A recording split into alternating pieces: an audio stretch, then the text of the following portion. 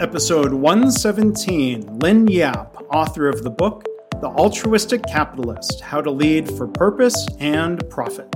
So my favorite mistake, or what I like to see as a moment of growth, an opportunity for growth, and I was working on the IPO for Facebook. I'm Mark Graben. This is My Favorite Mistake. In this podcast, you'll hear business leaders and other really interesting people talking about their favorite mistakes. Because we all make mistakes, but what matters is learning from our mistakes instead of repeating them over and over again. So this is the place for honest reflection and conversation, personal growth and professional success. Visit our website at myfavoritemistakepodcast.com. For links, show notes, information about Lynn's work and book, you can go to markgraben.com/mistake117. Thanks for listening, and now on with the show. Our guest today is Lynn Yap. She's the founder of Activate Network, whose mission is to increase the participation of women in the fields of technology and entrepreneurship. She started her career as a corporate attorney and then followed a traditional business path. She got an MBA from the prestigious Wharton School. She worked in investment banking, and I think we'll hear elements maybe of that in her stories. So before I tell you a little more about Lynn, let me just first say thank you for being here, Lynn. How are you? I am very well, thank you. Thank you for having me on the show. Well, you're very welcome. And Lynn has a book titled The Altruistic Capitalist, How to Lead for Purpose and Profit. So Lynn's career led her to research more about using businesses as a force for good. She's had conversations with leaders at for-profit corporations, as well as entrepreneurs, investors, and from her own work. So we'll talk about Activate Network and her book. What other, maybe this is a fun fact, this is an impressive fact, Lynn is currently learning her 8th language. Catalan. Yes, am I even saying the name of the language properly? Catalan. Yes, that's correct. Yeah. So, I speak 8 languages in varying levels. Let's put it that way.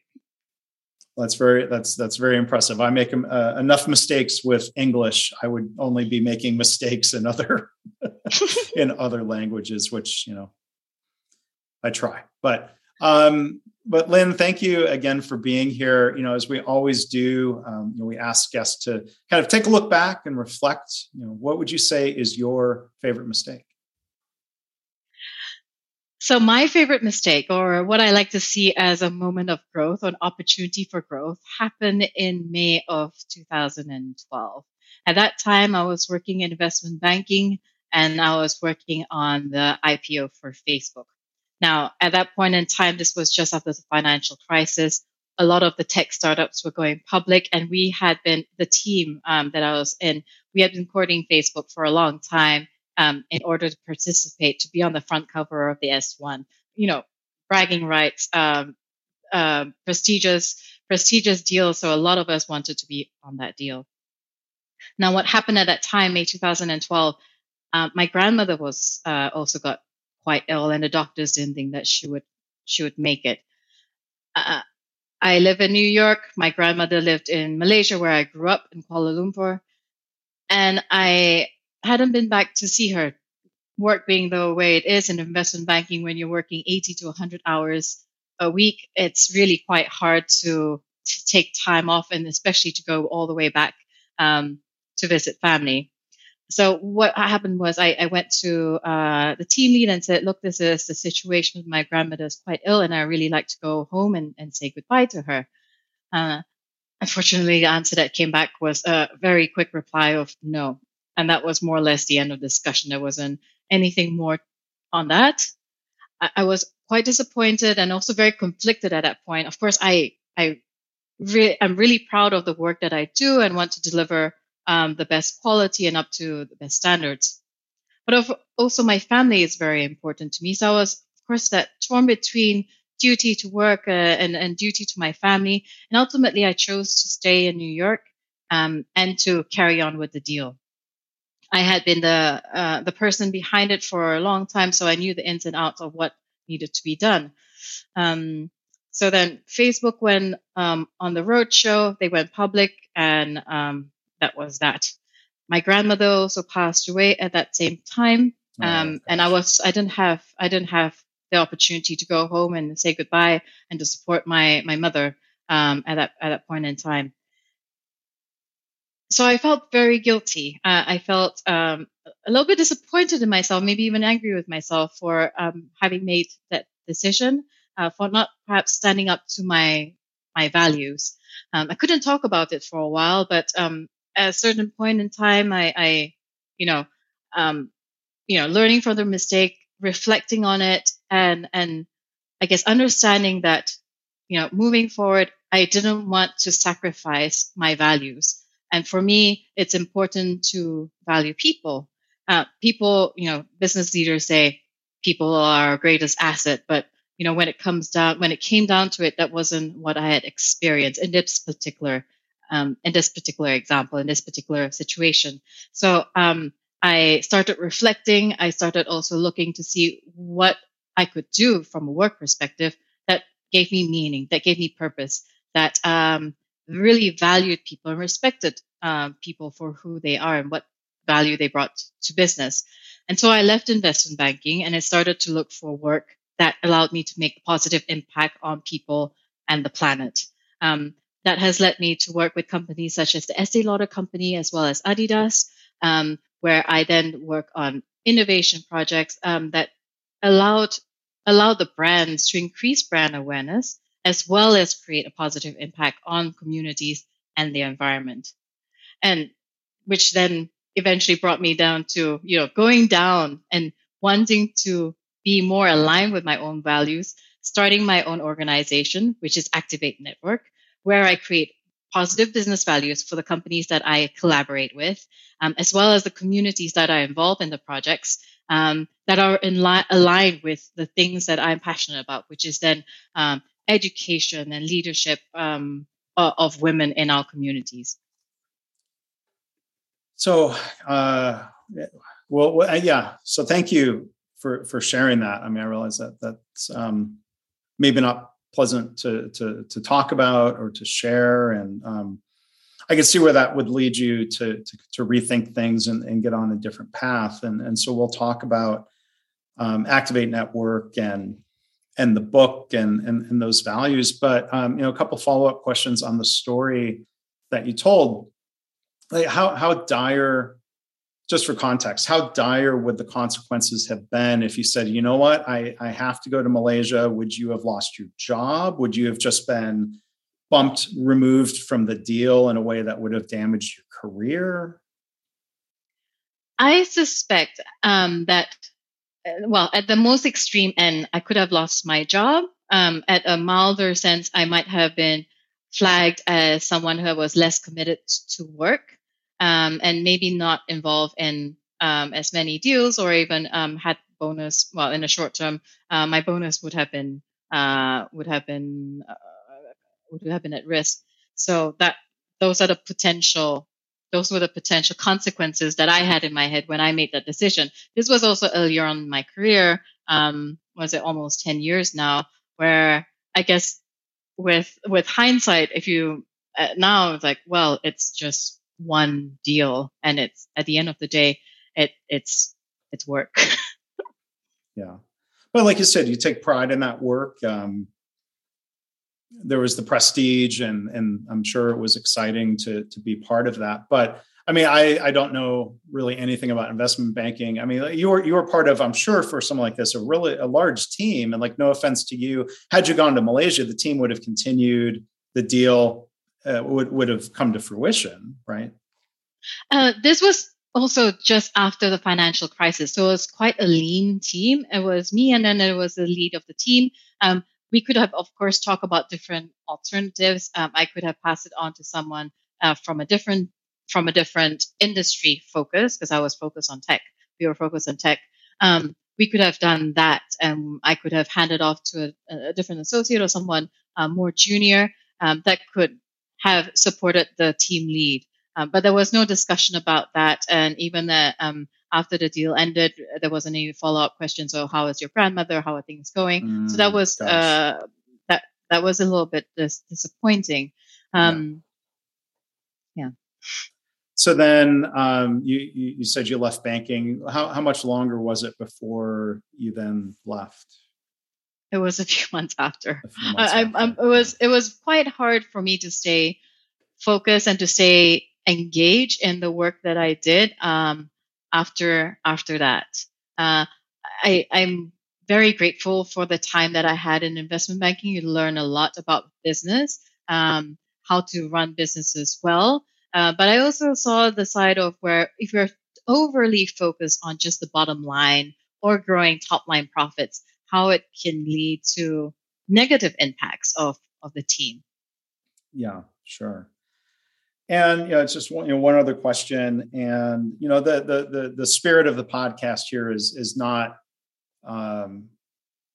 beating people up verbally for their mistakes. You made your choice, and I understand that was a really difficult decision, and it's a shame that you were put in that position. Is I think how I would view that and frame that. But at the same time, I've got my favorite mistake coffee mug here, and imprinted on the other side are some things that I remind myself of, and we sometimes talk about here on the show. Be kind to yourself. Nobody is perfect. We all make mistakes. The important thing is continuing to learn from our mistakes. So, the final follow-up, question there, Lynn. For you, Lynn, like, were you able to be kind to yourself? I know you felt bad. You said you felt guilty. Like, were you able to show yourself some grace? Did that just take time? Yes, I really like that one. Be kind to yourself. It's something that I've learned over the years. And indeed, be kind to yourself is one of the most important things in order to grow, in order to learn from our mistakes, to look back and say, hey, that was okay. The important thing is take it as a data point and use it to move forward. An important thing is moving forward. So yes, over time, I've been able to, learn to go easy on myself. It's okay to take a bit more risk, because it's okay to make mistakes. It's okay to fall, as long as I saw, oh, okay, that's what happened. That's why I fell, and to have the courage to stand up again, and to take the next step. Yeah. And those next steps, including starting Activate Network and writing, and that puts yourself in a position where you could make different decisions or balance work and life, or whatever comes up if you need to step back and move away. I imagine you're a good boss to yourself and to others, Yeah. right? Yes, indeed, I am. I've been better able to balance my own time and to focus on things that really matter to me. But I didn't decide. I decided to start Activate Network, and the book project was something that came up as a result of COVID. But I started those projects because I wanted to create impact, and I'm someone who is also quite curious and wanting to learn, wanting to put myself out of my comfort zone in order to grow. And so, with being kinder in learning to be kinder to myself as well, it was okay to start something, and if it doesn't work out, then okay, now I know at least I tried it. At least I tried starting my own organization to see where it led to. And similarly with a book, that has been quite a learning curve. I didn't expect the amount of work and the amount of time that it would take, but it has been so rewarding. And every time I put a new piece of writing out to the public, it's letting myself be naked and be judged, and it's okay. I'm also kind to myself. It's like, that's okay if that wasn't perfect. The important thing is to understand the process of creation, of learning from others, and then sharing that piece of knowledge and wisdom with the rest of the world. So that's what I've taken from the whole writing journey. Mm-hmm. So I am tempted by one more follow-up question, just based off your bio. And again, I do have questions. I want to learn more about Activate Network in the book. But from your bio, it says you started as a corporate attorney and then you went to Wall Street. I mean, are you still? Was that an intentional career change where you thought, well, working as a corporate attorney or working full-time in law was I don't know if mistake is too strong of a word, but I'll use the word. And if you disagree, I'd be curious your thoughts on that. Yeah, again, I will say it wasn't a mistake because I don't regret not. I don't regret going into law school. It was something that I was encouraged to go into to explore as a career, corporate law. I was very strong in mathematics and physics, so I love everything that's quantitative. But I was encouraged to go and be a corporate lawyer because that's a nice stable career to have. And when I was when I was a corporate attorney, I believe I did quite well. I was given my own projects to manage. I started drafting my own contracts at a junior level, which is quite unusual. But at that time, because I was working in corporate law, I was also exposed to this group of people called the investment bankers, and they seemed to be, doing all this cool financial stuff, dealing with numbers. And I thought, maybe I'll try that. It wasn't a career opportunity that I was exposed to when I was growing up or when I was in college, and so I again put myself out there and hustled for a role in investment banking and kind of took it from there. Yeah. So again, our guest today is Lynn Yap. She's on, by my count, her third career, which is, that's how these things go. So, tell us more, in this third phase of your career, Activate Network. Looking at the website, looks like there's a lot of interactive programs, and you can kind of explain, the programs are targeted toward young women. Tell us more about that. Yes, thank you very much. So these programs are actually multi-generational leadership programs. It's intended to, again, increase the participation of women in senior leadership, in technology, in entrepreneurship. It's basically to empower women to achieve their fullest potential. And what happens is I partner with companies who then set up a business problem that they want to solve. So I'll give the recent example. The most recent cohort that graduated, a collaboration with Pearson Education.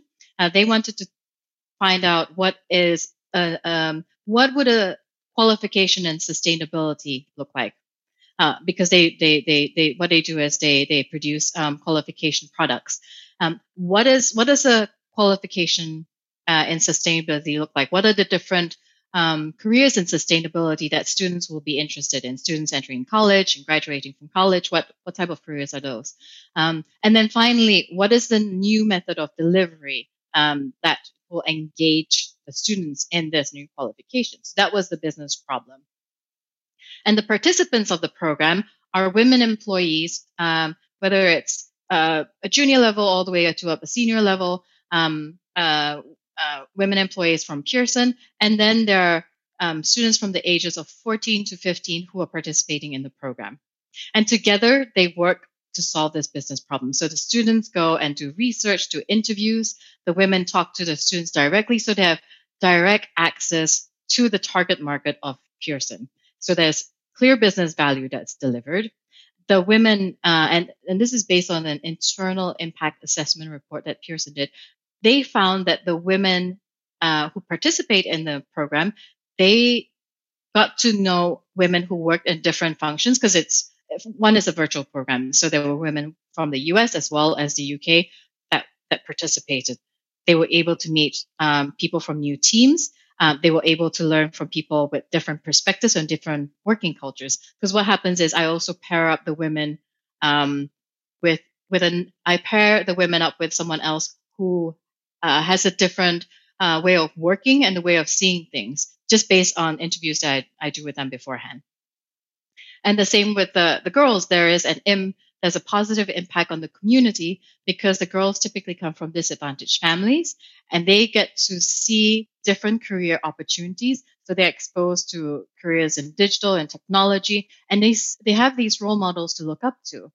There are these women who have achieved success in their careers, and they also have, other outside interests, personal interests, family that they are involved in. So all of this then together delivers business value to Pearson, business value to Pearson, there was value to the employees. So the women were more engaged at work because they felt that they were doing meaningful work. And then finally, on the community itself, the students, the female students, they were very excited to, you know understand what it's like to work for a company, know the different careers within Pearson. And of course, this is their potential pipeline, because at the end of the program, we had some of the girls come up and say, oh, do you have internships? How can I, I mean, they're still a bit too early to be part of an internship, but, they were so excited to get to know these women, and they wanted them to be part of the company in the future. Mm-hmm. And Pearson is the business school in London. Is that?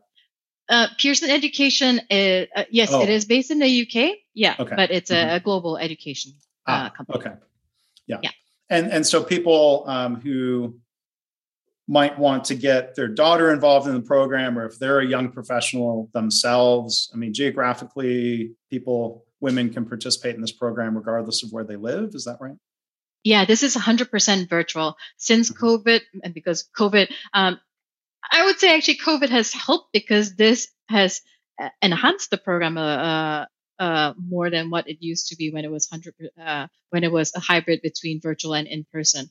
Now, because it's 100% virtual, the girls are also exposed to mentors from different parts of the world. We have had mentors from South Africa, for instance, and they get very excited because it's something, it's a culture that they're not necessarily don't necessarily interact with usually. Mm-hmm. Mm-hmm. And I'd be curious to hear your thoughts on, this gap, this clearly measurable gap, as one of my previous guests, Tom Peters, the legendary business author and consultant. Tom Peters spends a lot of time, and I think rightfully so, yelling and screaming, I mean, like in a constructive way, making the point that we need more women on corporate boards. There aren't enough women as CEOs. Is that part of the vision of what a program like Activate Network is working toward, Lynn?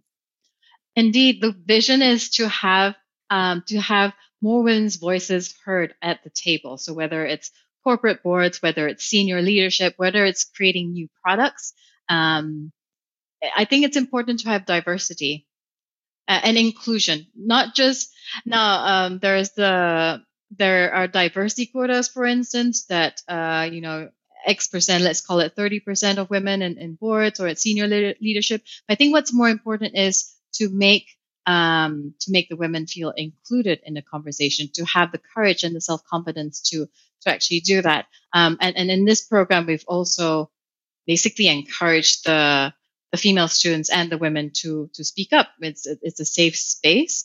There is a sense of sisterhood, and it was intentionally made 100% female for that reason, to give that safe space in order to speak up. Mm-hmm. Well, that's great. I'm sure, an initiative like this, along with others, will help close that gap. Mm-hmm. So you talked about the gap in, sort of the culture and, the treatment that you were receiving in your previous job, like you said, not even being asked, about your grandmother. And, when you think about different goals and stakeholders to a business, profit clearly is important. I say that with somebody with an MBA. I think profit is more often than not a positive driving force in the pursuit of that. But at the same time, when that's the only driving force, then I think we get into problems. And the Business Roundtable group of CEOs put out a statement saying we've got to do more than just focus on shareholders. We've got to look at stakeholders. I'm curious, what was your reaction to that, or in general? This seems to tie into your book, The Altruistic Capitalist, really well. Yeah, I definitely agree with that. I think stakeholder capitalism, where all the interests of stakeholders are balanced, including being financially disciplined. That's very important. A recent development is that last year, just about a year ago, the World Economic Forum then came up with 21 core stakeholder capitalism metrics that focus on people, governance, the planet, prosperity in the sense of how much how much investment does a company make in the local communities in which they operate in, how much taxes they pay in the local communities. I think this is an even more exciting development where these metrics, they're proposing to make these metrics mandatory reporting. So in addition to the financial reporting that we see right now with the profit and loss, balance sheet, cash flow, these metrics will also become mandatory. And that means that there's more transparency. We are able to look across companies and compare them and analyze them consistently. It also, what you measure is where you focus your work on. And so that will also get people to start thinking about, okay, what about access to clean water? What about the gender pay gap? What about our diversity demographics? How how are we taking care of our communities? What are we doing for the planet? What's our carbon footprint? I think all of these are very important to focus companies in the future on the topics that affect all of us. And I think those companies that do not report on these metrics or are not taking steps to prepare their data and their systems for these metrics will be left behind. Well, I think that could happen. That leaving behind could be a matter of consumers making decisions based on companies they deem to be socially responsible, and or some investors are actually really starting to push for this, right?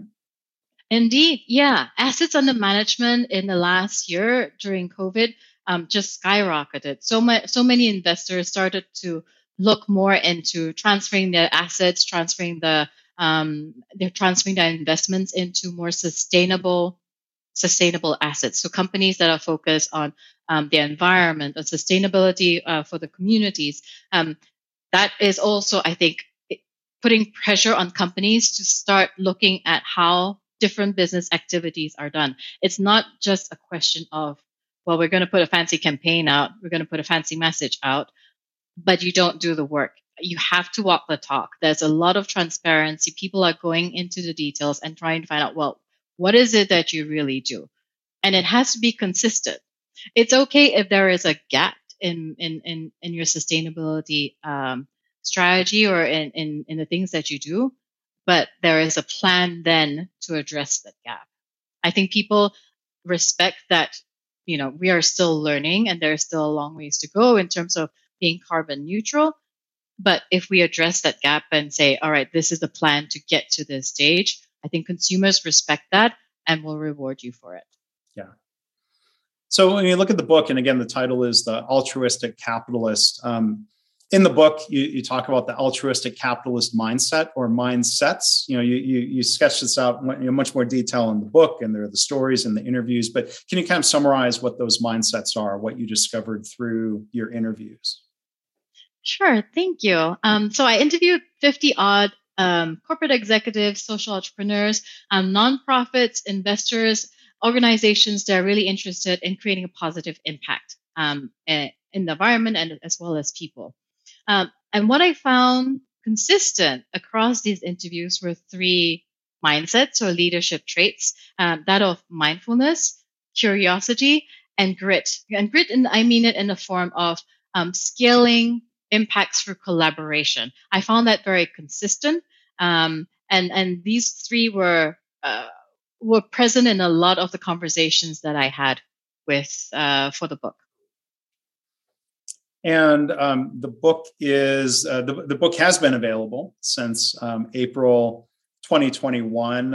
It's a really important topic, like you said, focusing not just on profit but on people and the planet. And there are other P's or there are other core metrics. But I think as those categories go, trying to find a balance between focusing on profit, people, planet, really important, really inspiring. So I know those stories will be helpful. At the beginning of the book, I only got so far into the book, I will admit, Lynn, but the story that you told here today on the podcast about that time in investment banking and not being able to go visit your grandmother, that story does help tee up the book. So I had a pretty strong inkling that that would be the story we'd hear about today. So again, our guest has been Lynn Yap.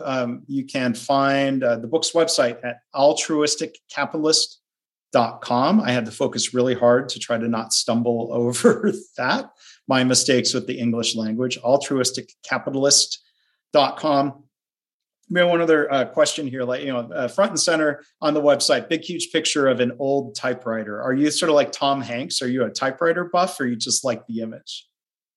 I just like the image. I believe I'm slightly old school like that, but I work on a laptop. I also journal. That's part of my mindfulness practice. I also journal, so I'm a bit old school like that. I like writing too. But most of the writing I do for publishing is done on my laptop. Okay. And then there are, I don't think I would buy one of these, but there are external keyboards that look very much like an old retro typewriter with a similar kind of key action. Oh, I have to look that up. I didn't know that those existed. Yep. So you maybe can give that a try, or it's a mistake and hopefully there's a refund policy. Yeah, indeed. But Lynn, it's been really nice to meet you through this. Thank you for being a guest on the podcast. Congratulations on the launch of the book. I hope people check it out, The Altruistic Capitalist by Lynn Yap. I'm glad to hear your story and your reflections. And, I think something that gets categorized as a favorite mistake is something that's hard, it's hard to go through, but then it sounds like it certainly helped push you in a different direction, and you seem very happy with that. So I'm glad to hear it. Thanks again, Lynn. Thank you so much for having me. Well, thanks again to Lynn Yap for being our guest today. For links, show notes, video, transcript, and more, you can go to markgraven.com/mistake117. As always, I want to thank you for listening. I hope this podcast inspires you to reflect on your own mistakes, how you can learn from them or turn them into a positive. I've had listeners tell me they started being more open and honest about mistakes in their work. And they're trying to create a workplace culture where it's safe to speak up about problems, because that leads to more improvement and better business results. If you have feedback or a story to share, you can email me, myfavoritemistakepodcast@gmail.com. And again, our website is myfavoritemistakepodcast.com.